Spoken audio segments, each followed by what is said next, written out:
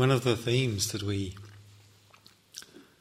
regularly hear in Dharma teachings is, as I was reflecting on yesterday evening, with regard to the way in which we are, we could say, vulnerable in life, exposed in life to the circumstances and challenges that are not in our control. And hearing that teaching and hearing also the invitation to open to this, to accept this reality and the implications it has for us, it might be possible that we start to imagine that somehow Dharma practice is about simply becoming a passive subject of experience. And while it's very much the case that we are invited and encouraged to learn to not fight with our experience, Dharma practice is not at all about passivity. It's not at all about somehow resigning ourselves to this condition, but truly understanding where the potential for transformation is to be found and where our engagement is beneficial, where the energy that we bring to bear in our life is fruitful.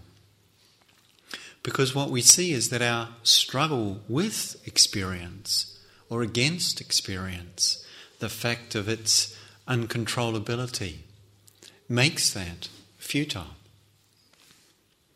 And yet, as a note I just received while coming into the hall asks, it's, well, so aren't we concerned with the end of suffering here? Is it just about kind of putting up with it? And clearly, that might seem like a rather sort of poor outcome, really, to our aspiration, that we can learn to put up with it. Clearly, there's more possibility, and what Dharma teachings are pointing to is, in fact, a degree of inner empowerment that is the basis of freedom, and that is the expression of a life that is no longer bound by conditioning, a life that is no longer confined or defined by the conditioned nature of experience, and by the fact that it is not subject to our control. So, the development of wisdom, the unfoldment of Dharma practice, is to see for ourselves where the true strength, the true power, we could say, lies. And that it is not in the controlling or the manipulating of our experience, but that it is in our ability to respond to it from wisdom, from compassion. And in this context, we can reflect on the very nature of what practice is as a response to what we experience, rather than a belief system. The word Buddhism, which we perhaps become familiar with these days, and certainly much more known and accepted in our culture than it was 20, 30 years ago. Buddhism is a word based on an Asian, or in fact a Pali or Sanskrit root word with an English suffix added, Buddhism. And I think when we hear that, it's easy to imagine it as a set of beliefs, as a way we're supposed to think about the world. But in fact, it's not. And just the word itself, I prefer to translate the root word Bud, if we're going to use it, which means awake. And Buddha, which derives from that, is awakened one, that which is awake. So Buddhism perhaps usefully translates as awakeism. Awakeism. To me, that sounds somewhat more attractive than the idea of signing up for a particular set of beliefs or ideas. And because the idea of having somehow an it's not about an ideology of being awake. It's about an engagement with that possibility that we see it is an active process. Buddhist practice is a response to life. And the foundation teaching for this response that informs this is the Four Noble Truths that I imagine many of you are familiar with.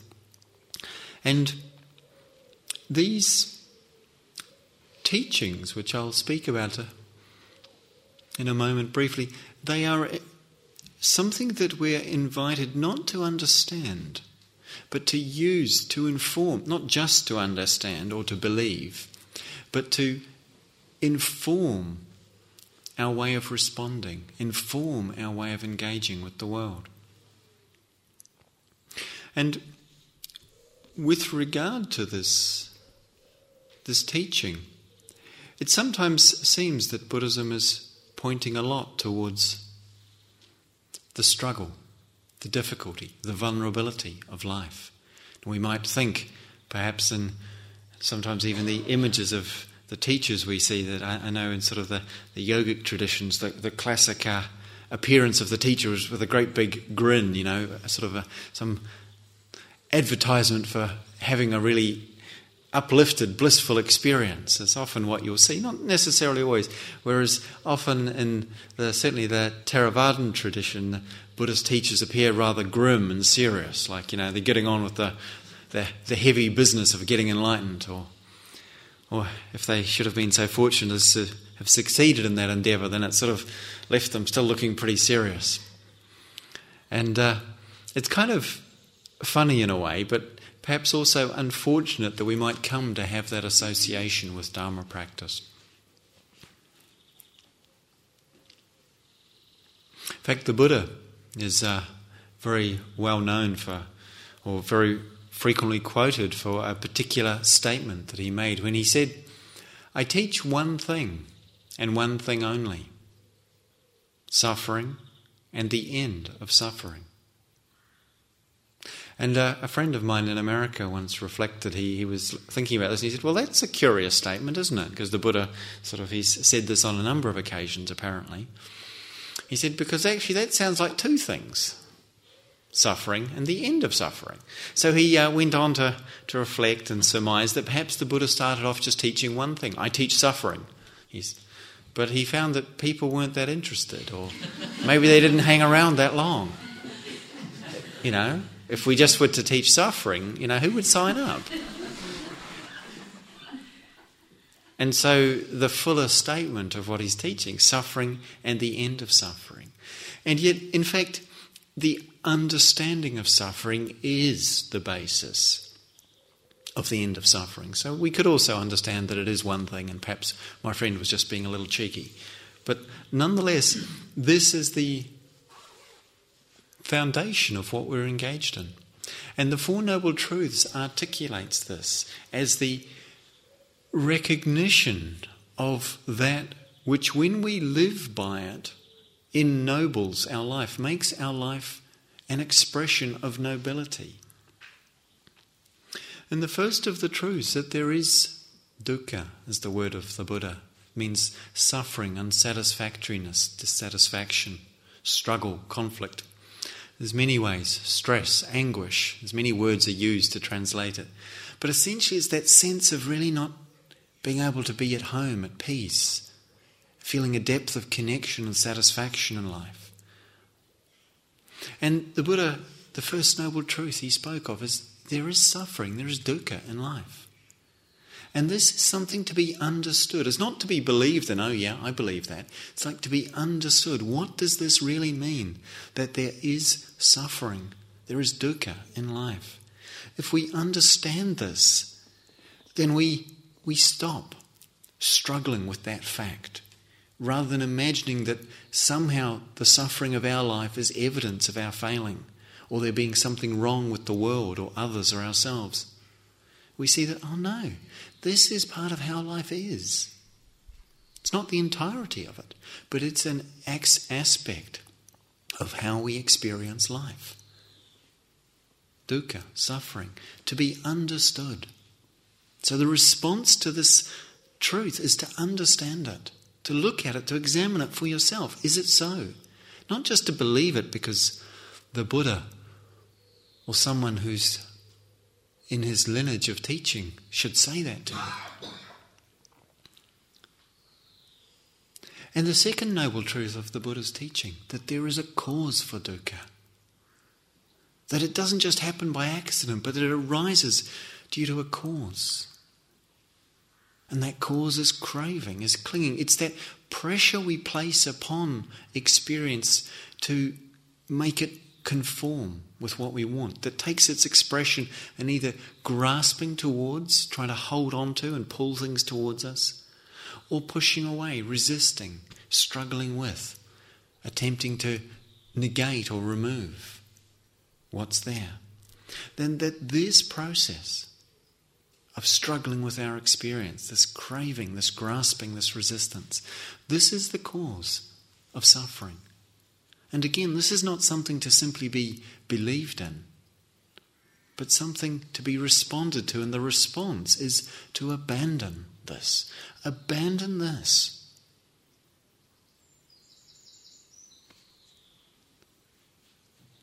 And if we see how the process of struggling with the difficult things in our life amplifies the difficulty, it makes sense to us to let it go, to release ourselves from that compulsion. And when we see that the attempt to take hold of the things that we delight in or appreciate, that the very taking hold and the fear and the worry that is engendered by our attempt to hold on to it means that we cannot enjoy it, and that we lose the very benefit we were trying to grasp. Again, we see it makes no sense to hold on in this way. And we seek to learn what it means to abandon this, to abandon the cause of suffering. This is what we're engaged in here, looking to see for ourselves, how is this possible for me, in my circumstance, in my experience? And the third noble truth of the Buddha, the third ennobling truth of the Buddha, that there is an end to dukkha, that there is an end to the sense of being caught within, bound up by the conditioned nature of life. There is an end to this. And this ending, again, is not just to believe in, oh, how lovely, I'd really like to believe in that. But it's something to be realized, something to be experienced, something that we can come to know for ourselves directly. And in that knowing of it, in the releasing of heart and mind from the grip of dukkha, from the pain of grasping, in that there is again an ennobling of the spirit, of the heart. And that there's a path, the fourth noble truth, fourth ennobling truth. There is a path to the end of suffering. There is a path to this realization. And this is what we engage in. This is the journey that we undertake. And so we're invited as a response to that, hearing that there is a path to undertake it, to cultivate it, to journey along in this way. And all of these responses are an expression of the active element of Dharma practice, the way in which it asks us to engage with life. And to engage with the question which really states or asks of us, what is possible in the face of how things are? First of all, we need to see how things are. We need to stop denying it or pretending it was other or wishing it was other than as it is. Some certain courage and honesty with ourselves about the reality of life. And from that place then, responding, seeing what's possible for us.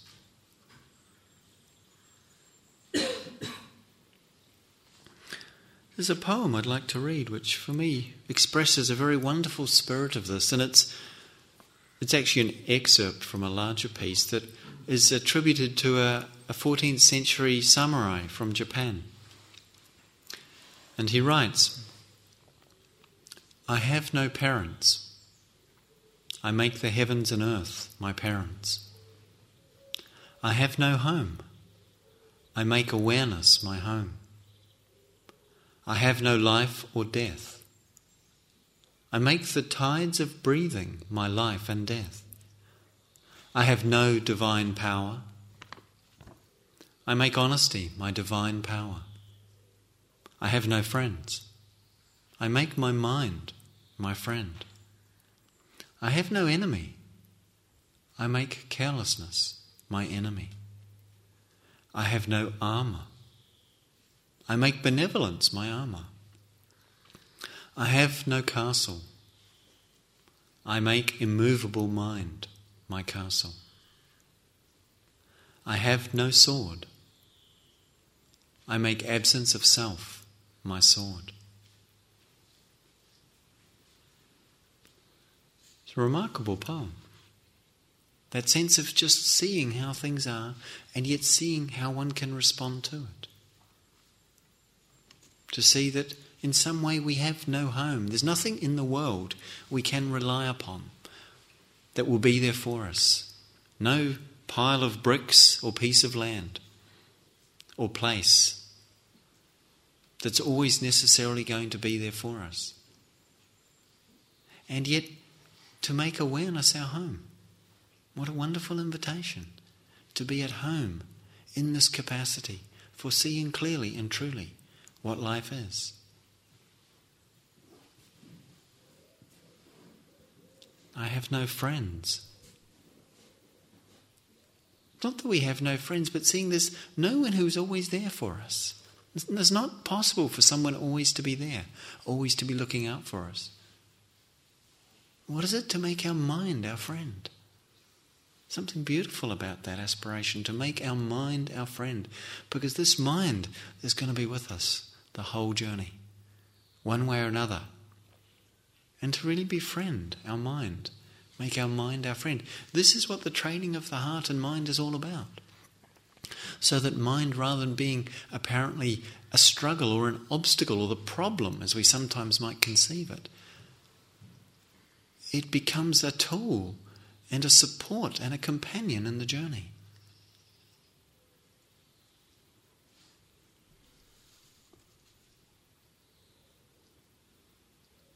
So I may refer back to some of those phrases, but in the context of this practice and what we've been engaging in here, to see what's it like to be able to cultivate that which enables us to live well. What does that involve? What are we bringing forth in this process of meditative development that supports our ability to live well in this world, to respond skillfully to the way things are? One of the things that we see and we observe again and again is how easily and how quickly we get blown by the winds of circumstance, how the forces around us or within us, in our own minds or in the world, exert pressure upon us, and how we become lost in reaction to that. And I'm sure there's not a single person in this room who hasn't today and each day we've been here had opportunity to see how that happens to us. How sometimes we get caught or hooked by some reactivity and how we're carried or blown by it. And we've also had opportunity to see that it doesn't have to be that way. That we can develop a steadiness that allows us to be free in the midst of those pushes and pulls. And it's like what we need is to have a clear intention. It's like the rudder on a boat that gives us a sense of direction, that we know that our intention is towards being present and responding to what is here with as much clarity and as much kindness, as much wisdom and compassion as we can bring. That's not a blueprint or a formula for engaging with life, but it's like an orientation. It's It's the way we align ourselves. And in order to be able to follow through on our intentions, to allow our deepest aspirations to lead us forward in our lives, we need to cultivate a sense of stability. And the phrase from the poem, "I have no castle, I make immovable mind my castle." Something wonderful about that expression, to say we don't have some kind of safe, defended place where nothing can get to us. It would be nice. I'd quite like to have a castle. It would be kind of pleasant. Those big brick things, nice turrets and all of that. But that idea we might have of somehow having this big sort of defensive construction around us to protect us, we don't have that. But to make immovable mind our castle. What does that mean? To have a sense of equanimity, we could say, in which whatever comes to us, we know. We have a trust, we have a confidence that we do not need to be blown off course by this. And it's like a boat. We have the rudder on the boat that gives direction, but also with a boat, and particularly a sailboat, which is perhaps the best metaphor for our life rather than a motorboat. With a sailboat, you have that deep keel. That those of you who maybe English is not your first language, the keel, it's that big wide board that sticks deep into the water below the boat, below a sailboat. And how when you have that keel, the wind that blows won't tip the boat over.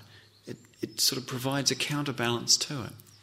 And as we cultivate the sense of being present, this ability to return, to ground ourselves in the here and now, in the immediacy of our experience, it's like we're energetically establishing our own keel, that sense of rooting deep into this moment, deep into where we are. That energetically it's like we're earthed, we're grounded, we're not just sliding around on the surface, which is what can often be the experience. It's like there's this rootedness. And sometimes we can really feel it as we're present and we're in our bodies. And we're sitting or standing or walking or engaged in a posture. And there's just this sense of really feeling the earth and the connection deep into that earth. Or that quality of earth, which is a solidity and a substantiality that's there. Just from the wholeheartedness of our capacity to be present. And how that somehow counterbalances. It's like it has a weightiness to it, a solidity to it, that when the winds of experience, of circumstance blow, when difficult feelings arise or strong patterns of reactivity, or circumstances in life don't go as we wish, we know that there's something we can turn to that empowers us in that circumstance, in that situation. It's like, yes, whatever comes may be difficult at times, but there's this way of being, this possibility that we have access to because we've cultivated it, because we've developed it, because we've really brought it clearly into focus within our life. And from that place of connection, of groundedness, we see that we start to have possibilities for responding rather than just reacting. We have choices. And to enter the experience or to move away becomes something that we're not compelled in regard to, but that we choose, that we can see. And this is part of what we learn as we practice. We start to see by experience what's useful. What's a useful response? Someone can't tell us what we need to do in any moment. There's no blueprint for that. But we learn how to do it by going through the process again and again. There's a great story of a student who comes to see their Zen master, their teacher, And they have this one special opportunity to ask questions from the master. And the student who's for many years wanted this opportunity has finally been granted an audience. And he comes to his master, he says, "Oh, master, can you tell me what is the most important thing?" The Zen master looks at him, he says, "Good judgment." The student's very happy, he says, "Oh, thank you. Can you tell me, how do you get good judgment?" The Zen master says, "Experience." Thank you. How do you get experience?" "Bad judgment."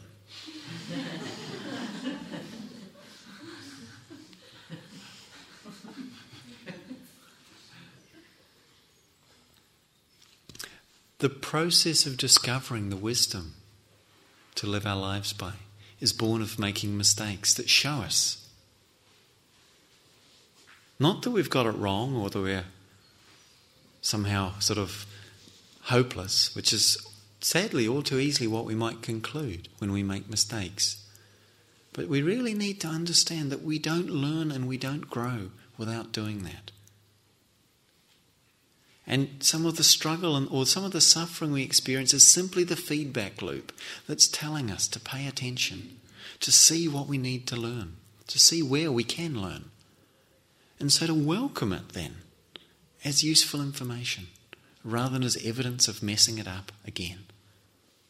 So that we can take heart from the opportunity to learn rather than feel in some way that we've got it wrong. And learn to face the inner forces that drive us. To see that when we can recognize the power of fear or of desire, to see it for what it is, we don't need to act it out nor get rid of it. But we can be present in the face of it and see it move through. This only needs to really happen once for us to begin to understand that we have an immense power and capacity to free ourselves from suffering. The suffering born of believing that we must either get rid of that experience or enact it, the experience of craving and grasping, resistance and fear. These are simply to be known for what they are.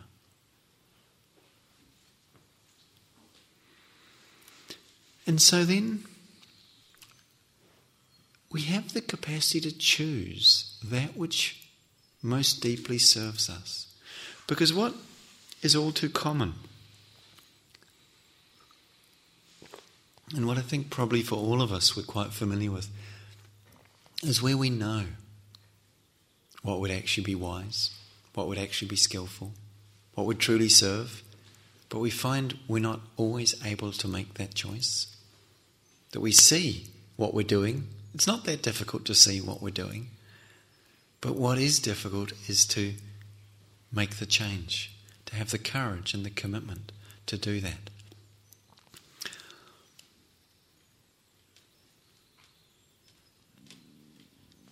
So what we're asked is to see very clearly what is possible for us to not sacrifice that which is most important. In terms of practice, sitting with our difficult experience, one of the things we discover is that, in fact, we can open to and experience and accommodate and be present with much more than we ever imagined. And the habit of abandoning our deeper aspiration for short-term comfort is something that we do not need to continue to do.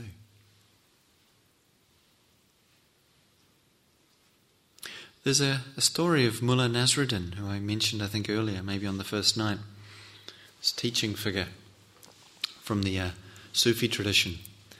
And there was a time in his life when he was very poor, just still living his commitment to his spiritual practice and teaching, but living in a very simple way. And he had nothing to eat for many, many weeks and months, but simple diet of bread and chickpeas, which was not particularly entertaining, one might suspect.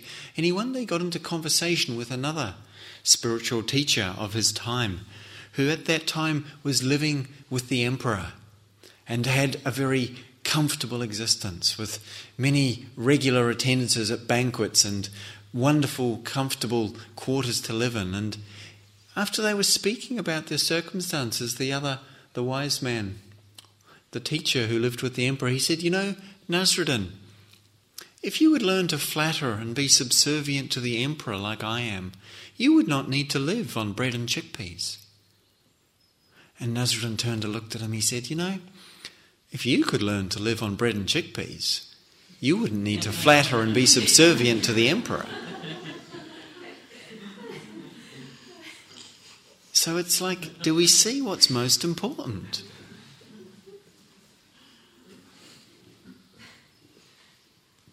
And, that in a way the emperor represents in this story the kind of, not artificial, but the kind of the surface materialistic values of our world, into which we're told to emphasize comfort and material sort of acquisition above all things.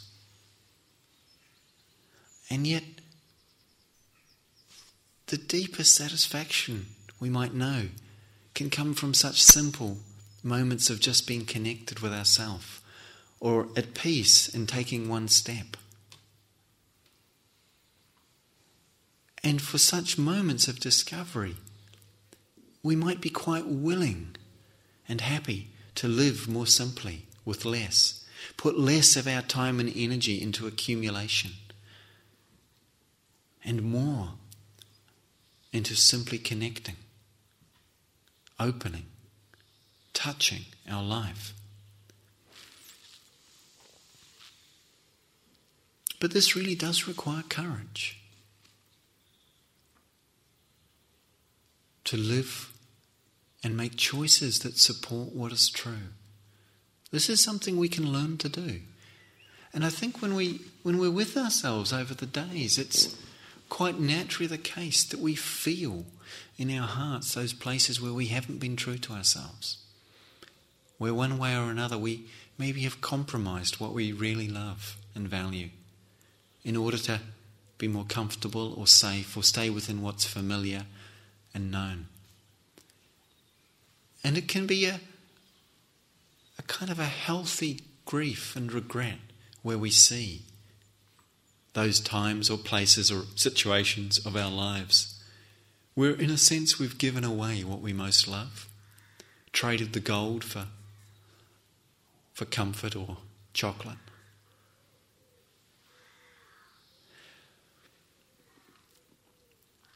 A friend and student of mine in America, not that many years ago, but quite a few years ago now, was very much engaged in Dharma practice and doing retreats as you've been doing here. And she was also involved in developing her career as a singer-songwriter in New York, and what is a pretty challenging and demanding environment to break into, or sort of the whole culture of performance art in New York is pretty intense. And she was also involved in an area of her particular activism with regard to the addressing some of the harm done by the smoking lobby in America, and particularly the way in which the advertising is directed towards vulnerable people. And at one point in her life, when she was involved in these three areas, she was invited to join a talent contest, you could say, where she was performing in a concert in New York, and a number of other sort of recognised up-and-coming sort of talents in her sort of general field of performance were also there. And the winner was going to be given a contract with a recording studio to produce a debut CD and a national tour of the States. And she participated in this concert, in this sort of concert/contest. And she won. And it was like, wow, suddenly this whole realm of her life, and she'd been struggling for some years with this, to find a way in, to get beyond sort of the playing in smoky bars scene. And after she won, and she started to find out who was behind the contest, it turned out it was sponsored by a tobacco company. And it was a really interesting moment for her, I think. And she spoke about this, what was she going to do? And it was incredibly inspiring and heartening to me that she said, no, I don't want that prize. I don't want to become or to have this doorway opened by compromising something I value so much, by taking this from a source that I do not wish to support. And so she let go of that prize. She renounced that possibility. And something just inspiring to me, hearing stories like that. I'm sure you've also heard stories of this vein, the sense of someone who's committed to what they believe in and willing to, perhaps for her it might have been the one chance to break into the larger world that she aspired to for her with the love of her music that she had.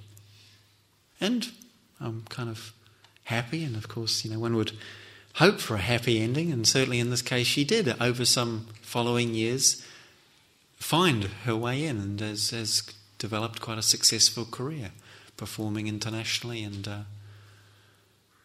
that. And so, just in reflecting on that, it's like, where do we make those choices in our lives? Where do we make the choices? From where in ourselves do we make those choices that allow ourselves to stay true to what we most deeply believe in?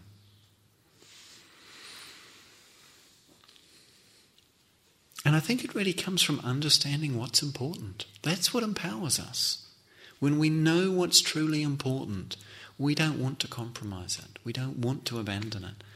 And to understand as a foundation for life that refraining from causing harm so far as we can, having a commitment to our own life being in support of life rather than undermining it.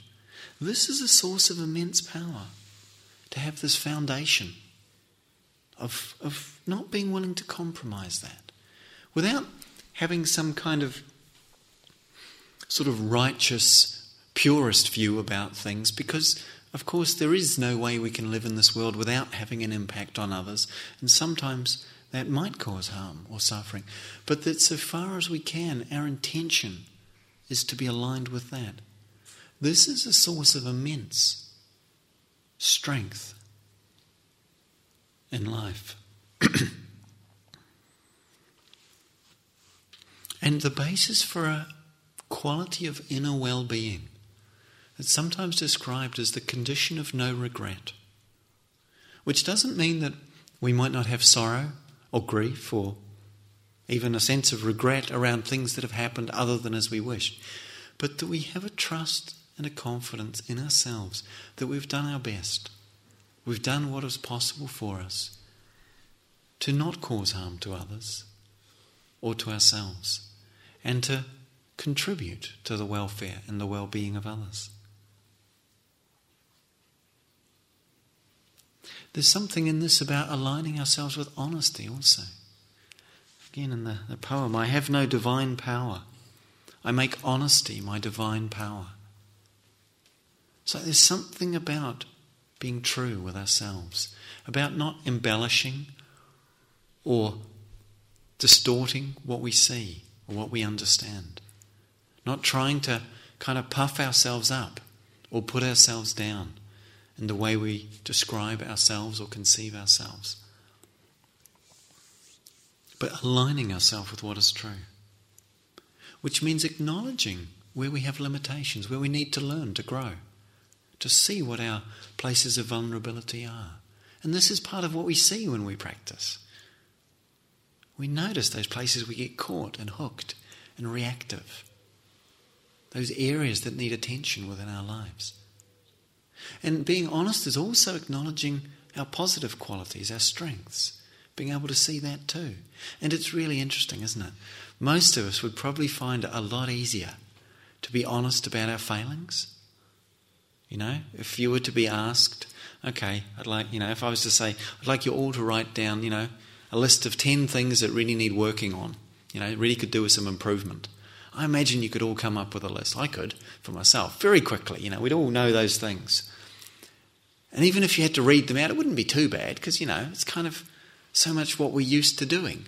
But imagine if you were told to make a list of 10 things about yourself that are truly wonderful. How hard would that be for us?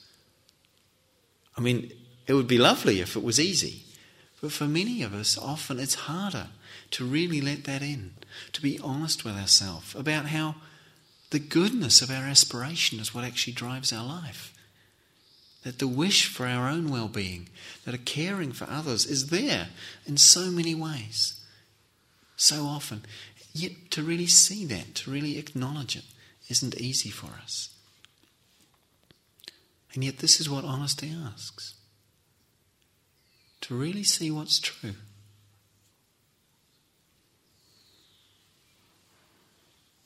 There's an immense power that comes from living with generosity, a way in which our life is empowered. Again, that sense of being able to respond to life with sharing, with a sense of inclusiveness. That when we understand that giving and receiving is the very nature of life, it's its very fabric. It's not like we are somehow, life is being done to us any more than we are doing life. But it's something that's constantly interacting, and our existence is an expression of that. There's a manifestation of that. A sense of giving and receiving. And for us, I was speaking earlier this afternoon about the power and the value of giving. But generosity is equally about receiving. What is it to receive our life? To receive what life offers us? Again, sometimes for us it's harder to simply receive. Has someone ever said something really kind to you and you can just receive it? Or is there a need to respond and say something nice always back? Now that's fine, that's lovely, to reply in kind, a sense of giving and receiving. But sometimes it's really hard just to let ourselves receive. And to practice that on occasion can be useful. To just allow ourselves to receive. There's something about honouring our own value, our own worthiness of receiving.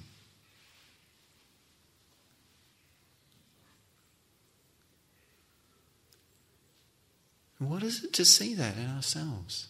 To really acknowledge that we, and equally each and every and all beings, are worthy of this life, of the receiving of this life which we are doing by being alive. And in recognising that worthiness, having a natural interest in supporting that, in contributing to that, in caring for that. And likewise the spirit of loving kindness, of which we could say this is an expression, that sense of benevolence, of well-wishing, of caring for others. How powerful that is when we can just bring a sense of kindness into our own experience. How transforming it is when we bring that into life. And seeing again, this is a response. This naturally comes out of our heart when we're there, when we're present, when we're open. It's not something we have to manufacture. It's not something we have to do. All we'd ask really is to allow the obstacles to that to fall away. And the fear and the neediness, that as we start to see it and let it go, not have to live our life defined by that, quite naturally the heart is open. The heart is receptive, is responsive. And there's a sense of caring that we find that simply flows into the world to meet what is there. And so again, in terms of a response to life, in terms of being empowered in life, it's like allowing that natural energy of kindness, of care, to flow through us, to express itself in the world, to touch our life and the life of others.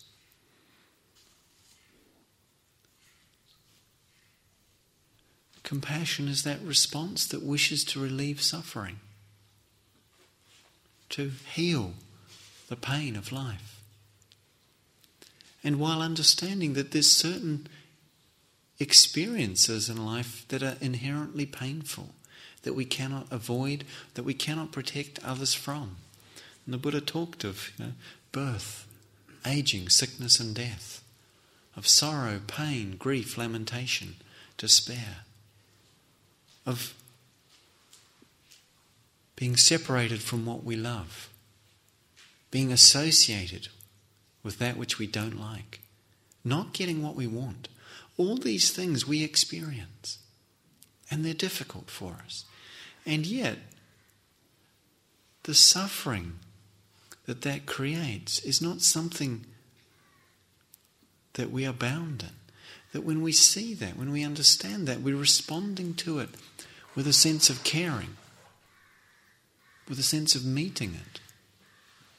That very caring itself can allow the gap or the sense of separation that arises when we resist or struggle with suffering. The very caring can heal that gap, can fill that space. And so, allowing that to move through us, allowing that to come.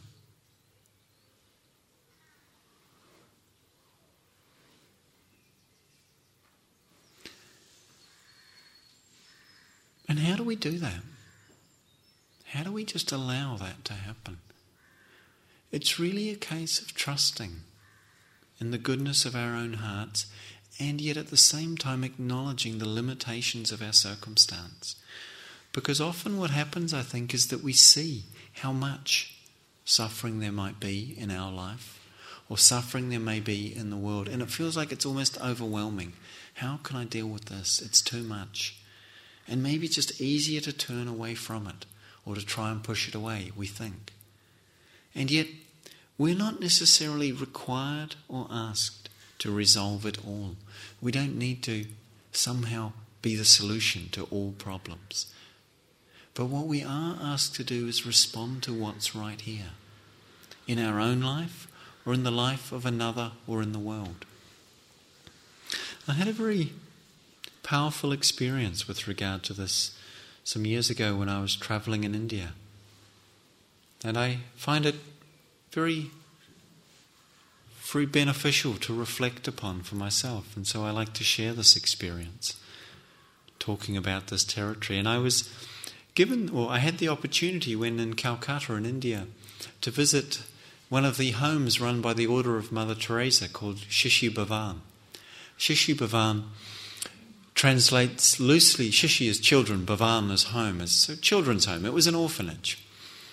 And in this orphanage, many babies and young children, mostly coming from the very poor and destitute peoples living on the streets of Calcutta, in conditions of extreme poverty and at times illness and deprivation.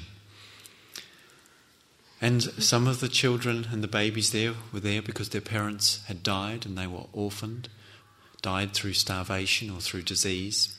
Others were there because their parents were so desperately poor that they could not feed them.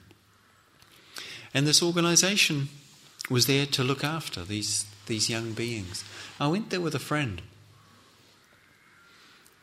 And the two of us, both, he was another young man like myself, we were told when we came that we could only stay for a couple of hours because in the culture of that country, it's really, for various reasons, men weren't allowed to work in the orphanages. It was regarded as women's work. And without going into all of that, that was just how it was. We were told, you can come and visit, but this isn't somewhere you can come and volunteer to work, which is what we were doing in other places at the time. I was working in a street clinic. It's another story. But anyway, we went to this place, this orphanage, and this amazing thing, as we walked in the door, there was this room, probably 1.5 times the size of this hall. And in it were cots. The cots were basically in lines and rows, packed together even more closely than you are in here. And in each cot there was 2 babies. And as we walked into the room, these babies started looking up at us. Some of them started reaching their arms up towards us. And there was also in this room 2 or 3 of the nuns of the order, Sisters of Mercy or Sisters of Charity, I can't remember now. And we could see and realise straight away what was happening. It's like these women were going around feeding the babies and cleaning the babies. And it was really apparent that they probably didn't have any time to hold the babies. As we walked into this room, we saw these babies, and these babies were looking up at us. And some of the slightly older ones were pulling themselves up on the sides of their cots and reaching out to us. It's like this amazing, these little faces, these little beings. And so we just looked at each other and thought, what can we do here? Okay. So go to a cot, pick up a baby, and just... It's like a limpet, sort of. It just knew what it wanted, and this baby was just like holding on, just holding this little precious being, thinking, wow, it wants so much to be held. Realising these babies didn't get held very much, but there's this whole room full of babies. So after some time, just peeling it off, putting it down, picking up another one, and just holding it, and just holding it. And then after a while, okay. It was heartbreaking to see and to feel and to be open to that immensity of need for just to be held. And we spent the 2 hours going through the room. We didn't get through half the babies, I wouldn't imagine. But at the end of the time, we had to leave. And there was something in me that was saying, I could spend the rest of my life in this room holding these babies. And I can't imagine there would be a life that would have been a better, more heartfelt and nourishing life for me than that. There might be one equally so, but it couldn't be more so than that. And yet, this wasn't on offer. This wasn't a possibility for me. And to be perfectly honest with myself, I could tell that if it had, I wouldn't have chosen it. I wouldn't have just stayed there and done that the rest of my life.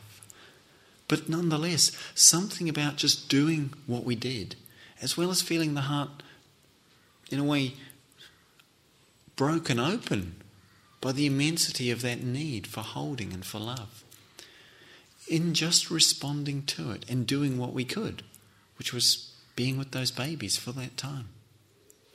There was also something that felt like a profound healing and a profound lesson. It would have been easy to look at what was in that room and say, I can't deal with this. This is too much. I don't want to go there. And too often we do that. We look at the world and we think, there is just too much here. I can't face this. I don't want to deal with this world or the suffering in it. Or we even look at our own life and we say, wow, it's too hard. I just don't want to go there. But when we think about it in that way, we've missed something really important. Because we don't have to do it all or straight away. All we need to do is respond to the peace that's here. It's like meet what's in your heart right now. You don't have to resolve your whole life in this moment. Meet what's in your heart right now. When you encounter a situation in the world, do what you can there. If you can offer a kind word or give some support to a situation, wonderful. If you have that resource and capacity, allow yourself to do that. If you don't have anything you can offer materially, even just extending a kind thought or a kind word to someone makes a difference. And it has the effect of weaving one's heart into the larger matrix of life, into the larger interwoven fabric of life.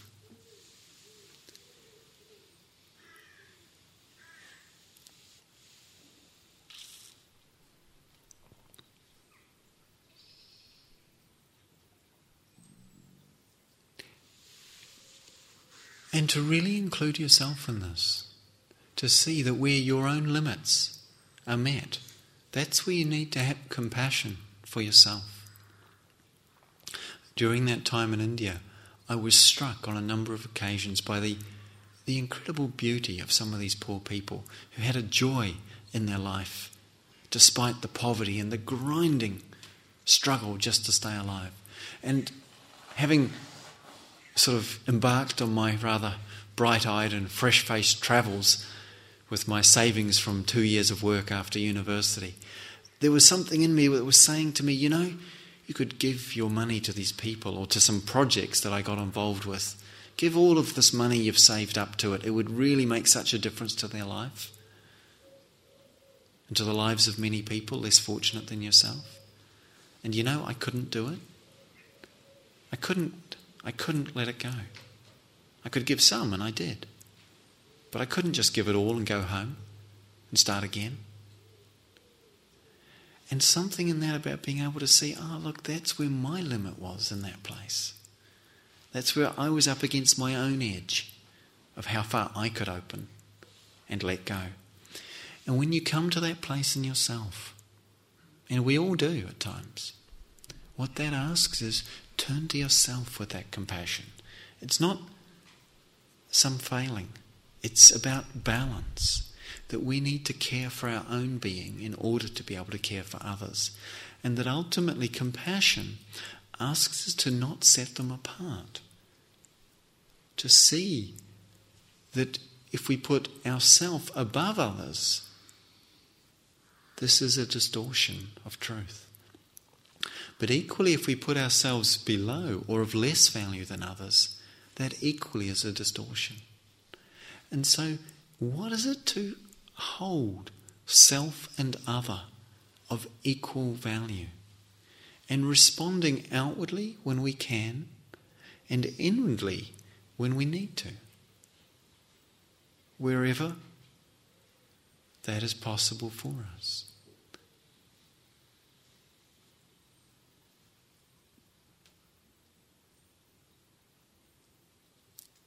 This is the practice and the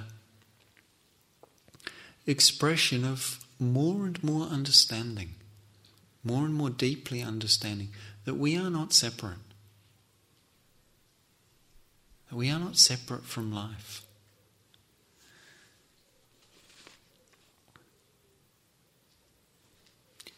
In the poem, when the author writes, I have no sword, I make absence of self my sword. Understanding this teaching is what cuts through suffering in our life and in the world. That sense of how we extract a sense of being apart from life, where we hold through identification ourselves apart from the totality of existence. When we see that this is a fabrication, the natural response of the heart is towards the welfare of all beings, in caring and compassion for all beings. And the journey of one's spiritual practice is not for oneself, but for life. Not by oneself, but by life and through life. And ultimately,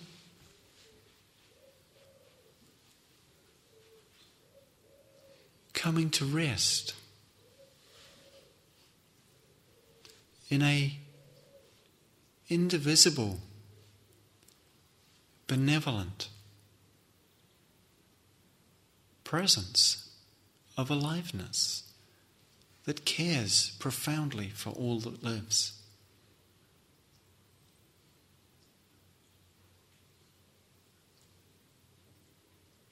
This is what our practice is for. And this is the fruition of practice.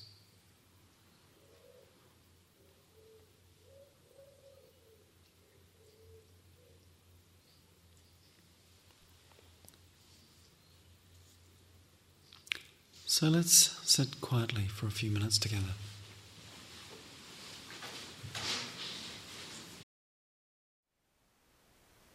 Thank you for listening. To learn how you can support the teachers and Dharma Seed, please visit dharmaseed.org/donate.